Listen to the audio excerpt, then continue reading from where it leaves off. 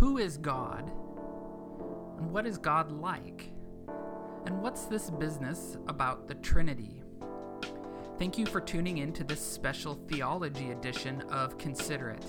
I'm Blair Cushman, the lead pastor at Redemption Bible Church. Today we're going to examine a new section of our doctrinal statement. And it's our hope that as you listen, your mind will be sharpened, your heart will be stirred, and your hands will be strengthened to love God and one another more fully. On this episode, we examine our statement on the triune God. To read it for yourself or to find out more about what we believe, you can find our doctrinal statement online at redemption.bible. Today we begin with the our statement on the Trinity or the triune God. And it says this, I'll read it for you now. We believe in the one living and true God, eternally existing in perfect unity as three equally and fully divine persons, the Father, the Son, and the Holy Spirit, each member of the Godhead, while executing distinct but complementary roles in redemptive history, has precisely the same nature, attributes, and being, and is equally worthy of the same glory and honor and obedience. Now that's a mouthful, isn't it? And that's really precisely what the Trinity is. As we think about who God is and who he has revealed himself to be in the scriptures, it is not only a mouthful to say, but also a kind of a mind-blowing thought to think about. And that's good. That's right. It's ultimately what makes God distinct and unique. It's what makes him set apart. It's what makes him holy. God is not like us humans, us as men and women on this earth. He is a unique being. And so when we begin with saying that God is Trinity, he is a triune God, this is a big task to begin to understand and therefore explain. And so let's begin with the scriptures and looking at what the scriptures teach as we kind of tackle this statement that we have and believe and hold to at Redemption Bible Church. And so we say we believe in the one living and true God, eternally existing in perfect unity. And so we see this all across the scriptures. God has revealed himself. There is one God, right? There is no one like our God. God is unique among all other little g gods. There is none above him, none beside him, none before him. He is a unique God. You're probably familiar with this verse in Deuteronomy 6, verse 4, that says, "Hear, O Israel, the Lord our God, the Lord is one. You shall love the Lord your God with all your heart, with all your soul, and with all your might." Right there, as clear as we can say it, the Lord is one. He is one being. He is alive. He is true. He is our God. And yet, the nature of this statement is also to say that not only is the Lord one and unified, not only is he alive and eternally existing, he also exists as three unique persons or individuals, the Father, the Son, and the Holy Spirit. And just so you know, as we continue in this theology editions of these of the podcast here, the next three statements are going to be more, they're going to hone in on each one. So next one will be on God the Father, and then on God the Son, and God the Spirit. And so as you're listening to this and you want more explanation on each one, just stay tuned, listen to another podcast, and you can get more precise teaching on the roles and of each member of the triune God. But for the sake of today, we're just going to hone in on the nature of their Trinity. And so, where do we see this in Scripture? Where do we begin? Well, this statement that he's eternally existing begins first chapter, first verse, first book of the Bible, Genesis 1:1. In the beginning, God. Not in the beginning, the sun, as in the bright, fiery, flaming orb that's in our solar system. In the beginning, God. Not in the beginning humans, not in the beginning matter or mass. No, God is the one who is eternally existing. God is the one who is on the scene. He is the Alpha and the Omega, the beginning and the end. He has always existed and will always exist for all of eternity. And that really in itself is a mind-blowing concept to think about. And yet, it isn't just one God.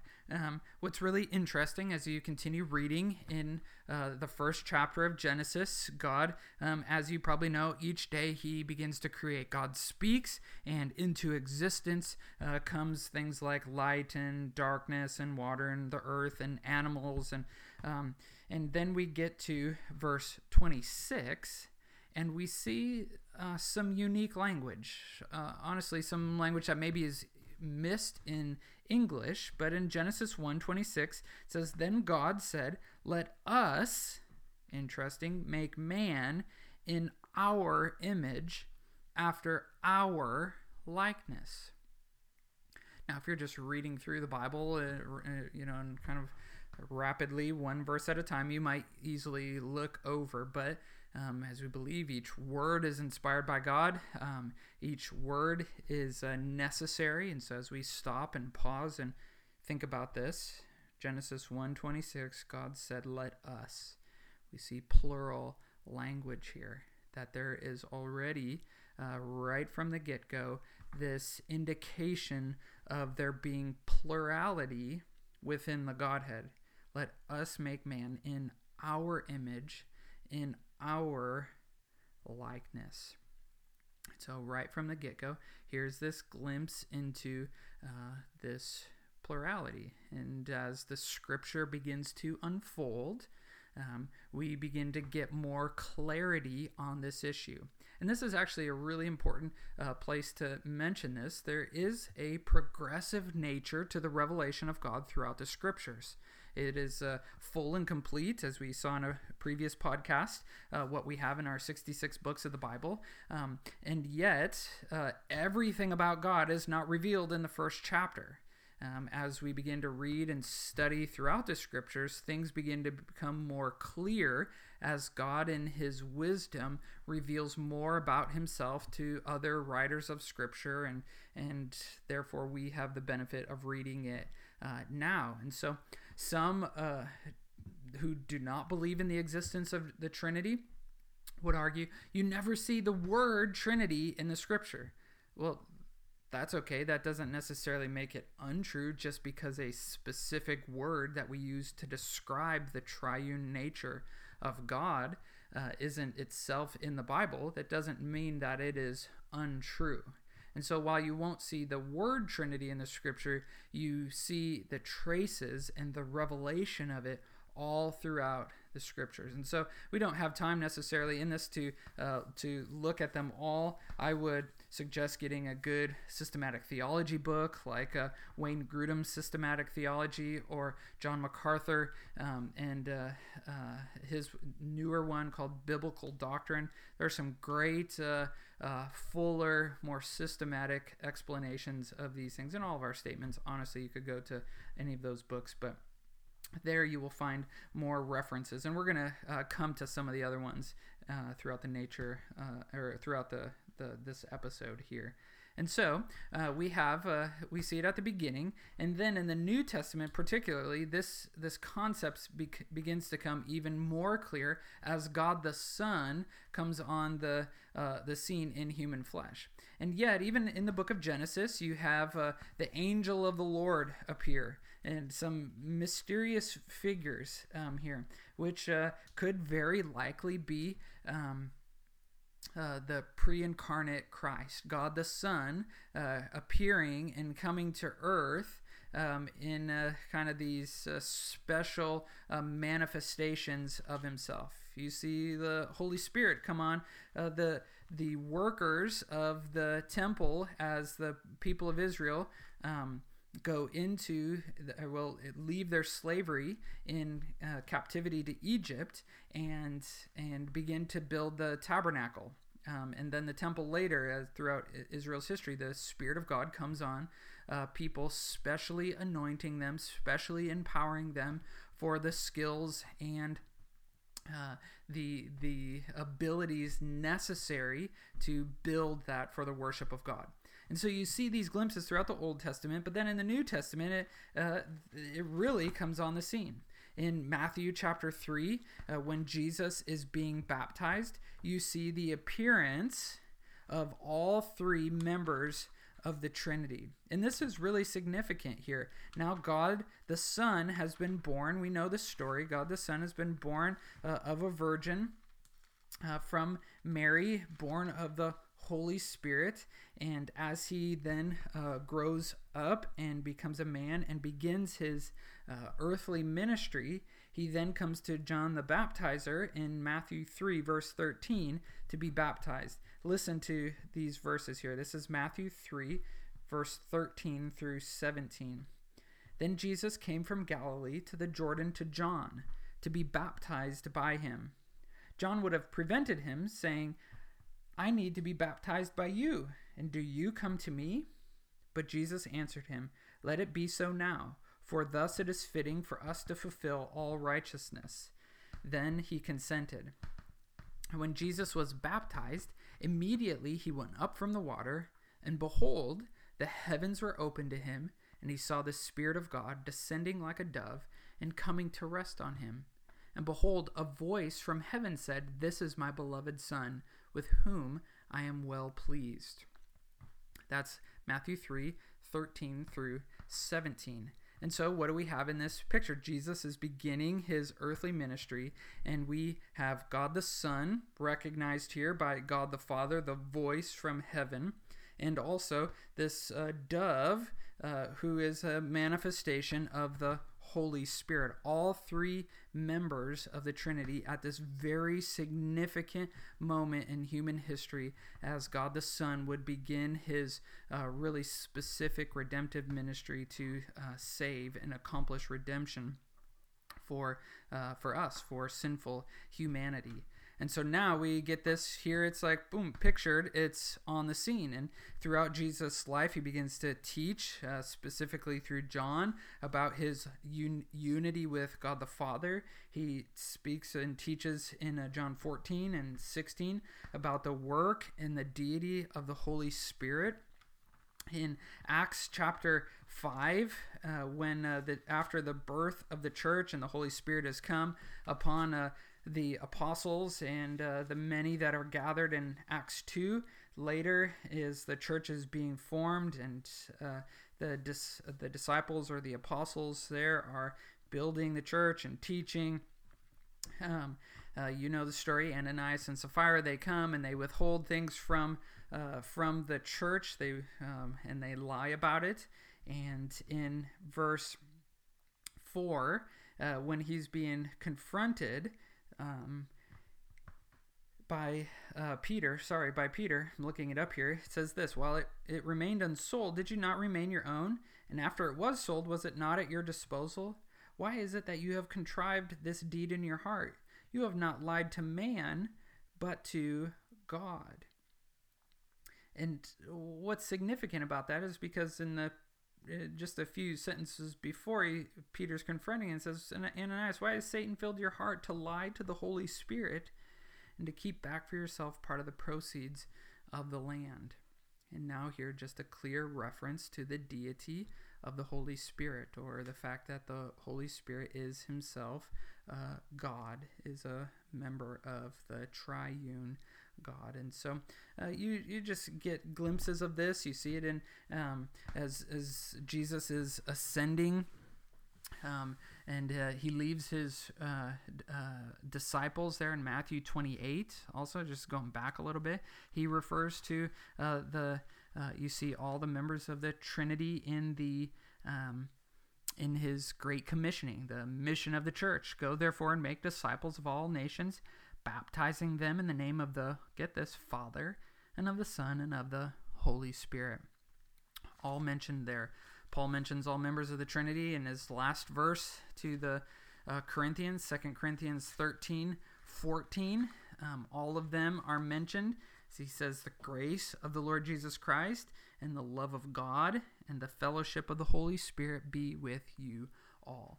And so as, again, here, why do we go through many of these verses is just for make the case that the scriptures teach the triune nature of the one God in a unfolding or progressive nature throughout the pages of Scripture. Really, there's so much evidence that it really can't be denied, even if we can't fully describe it or fully understand it.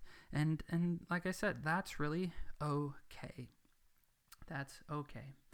So we've looked at the scriptures. Well, let's just continue to take the statements apart and look at these a little bit. So we've talked about that there's one God. He's eternally existing. He's three equally but fully divine persons, Father, Son, and Holy Spirit.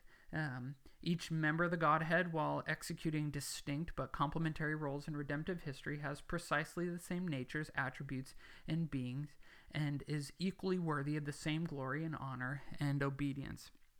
And so, really, what you can boil that down to is three statements. And Wayne Grudem makes a great, simple, kind of 3-point summary of what the Scripture teaches on the Trinity. And it goes like this: God is three persons. That's number one. Number two, each person is fully God.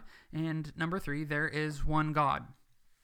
All three of those statements are true about who God is and work together. And so we said God is three persons. We know who they are, and they have distinct roles. The Father ordains, the Son executes, and the Holy Spirit applies the working of their collective will together. They're just kind of in broad categories, if you will. But each is three distinct persons that show up in three distinct and at the same times. It's not right to say that that there's one God and he manifests himself in a different way at different times. As in, like when God is the Father ruling in heaven, he is not existing at the same time as God the Son or God the Holy Spirit. Or when God is the Holy Spirit moving among people, he is not the Son or Father. Like to say that, to use the illustration of like H2O or water molecules that exists in three different states. You have solid state like ice, or liquid state like water, or a gas state in the steam in the air that water exists in. Well, it can't be. The same molecules can't exist all at the same time. And so while that can be a helpful like illustration to kind of understand the nature of the Trinity, it really breaks down because the same molecule can't be existing in the same way at the same time.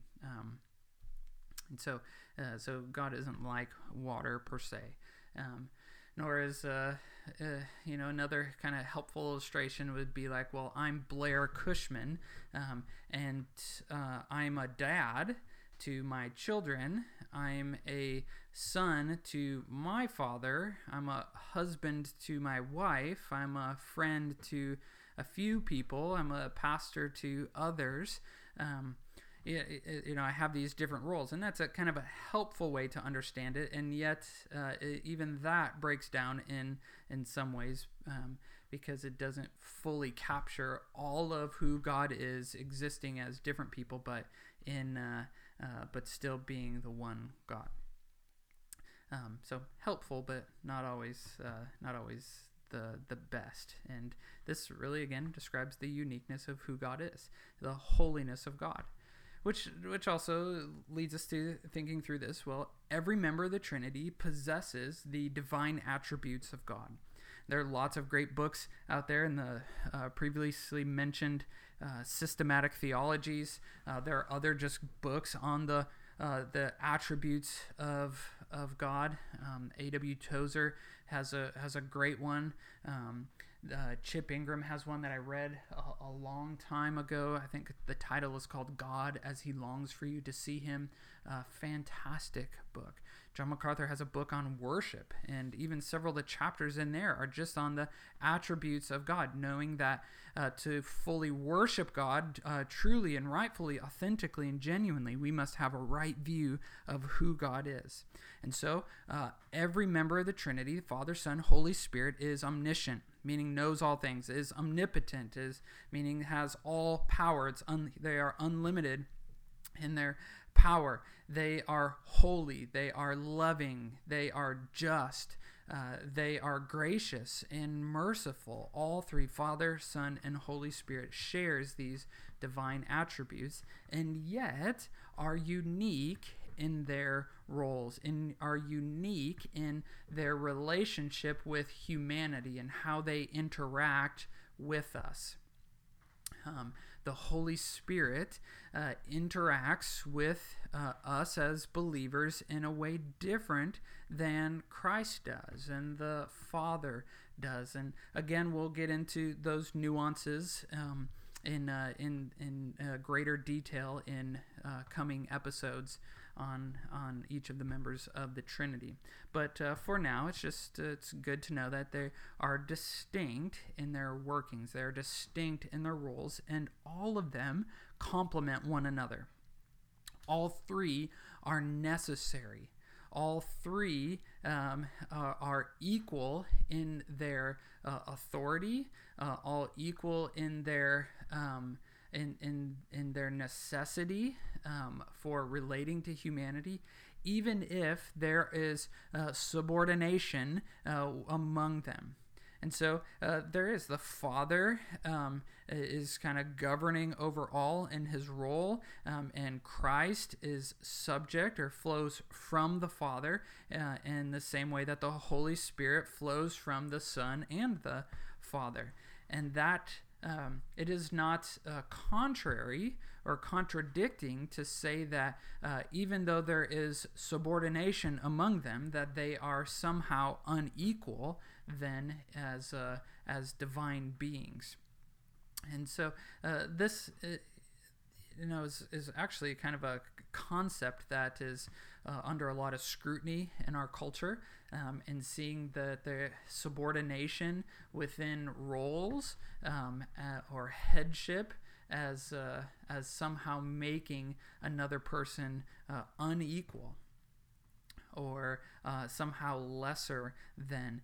And we take our cues even in human relationships, even in the uniqueness of genders, as we glean our understanding and our biblical perspectives on human relationships and marriage relationships and relationships within the church governance from the Trinity. In the same way that they are equal and worthy of glory, worthy of honor, worthy of obedience, in the same way that they possess a similar nature and attributes and worth in the Godhead, and yet have different roles, different responsibilities, different ways of relating with one another, is the same way that men and women interact with one another in marriage. In the same way that the church is structured as an organism from the living God, with Jesus being the head of the church and elders being under shepherds under Christ to lead and govern the church in matters of life and doctrine and discipleship and purity. And so this is important. It's an important concept for us to get our minds wrapped around and to be clear on, in that God is three persons. Each person is fully God, and yet there is one God. And even though we can't untangle all of those knots, that's not to say that they are contradictory. And so we see this in Scripture. We see we've kind of made sense logically as best as we can, and we've seen a bit of why this is important. Why is our understanding of the Trinity an important doctrine for us to have a statement on? Well, our salvation depends upon it. As we'll see in a coming statement again on salvation, that each member of the Trinity has a very profound, unique, and necessary role in us being saved, in us being declared right with God. And remove any one of them, not just Jesus. I mean, obviously Jesus gets kind of the spotlight in our salvation because he's the one that executed it, not in that he killed himself, but that he came to earth and did the hard work. He accomplished the mission by dying on our behalf. And yet the Father sent him. The Father ordained it. The Father turned his face away. The Father rightly judged our sin and declared us right or righteous, and the Holy Spirit is still, even to this day, applying that work effectively on the hearts of those whom God the Father chose before the foundation of the world. And so our understanding of the Trinity is very important to our salvation. And as I said, it's also very important to our human relationships and roles, where we take our cues for how we relate to one another in the marriage and in the church from our understanding of the Trinity. And so, what do we say? Well, God is one. All members of the Trinity are God, and yet they are distinct and unique persons. If I was before you with a whiteboard, I might draw one of those kind of three-orbed looking symbols that you've seen, and that is a great kind of visual concept of the Trinity, with being three distinct and yet overlapping symbols all in one to define the Trinity. And so we love the Trinity. We continue to worship all members collectively and distinctly in our worship, living in light and trying to understand each distinctly and yet all together in unity. Thank you for tuning in to this special theology edition of Consider It. Or to find out more about what we believe, you can find our doctrinal statement online at redemption.bible.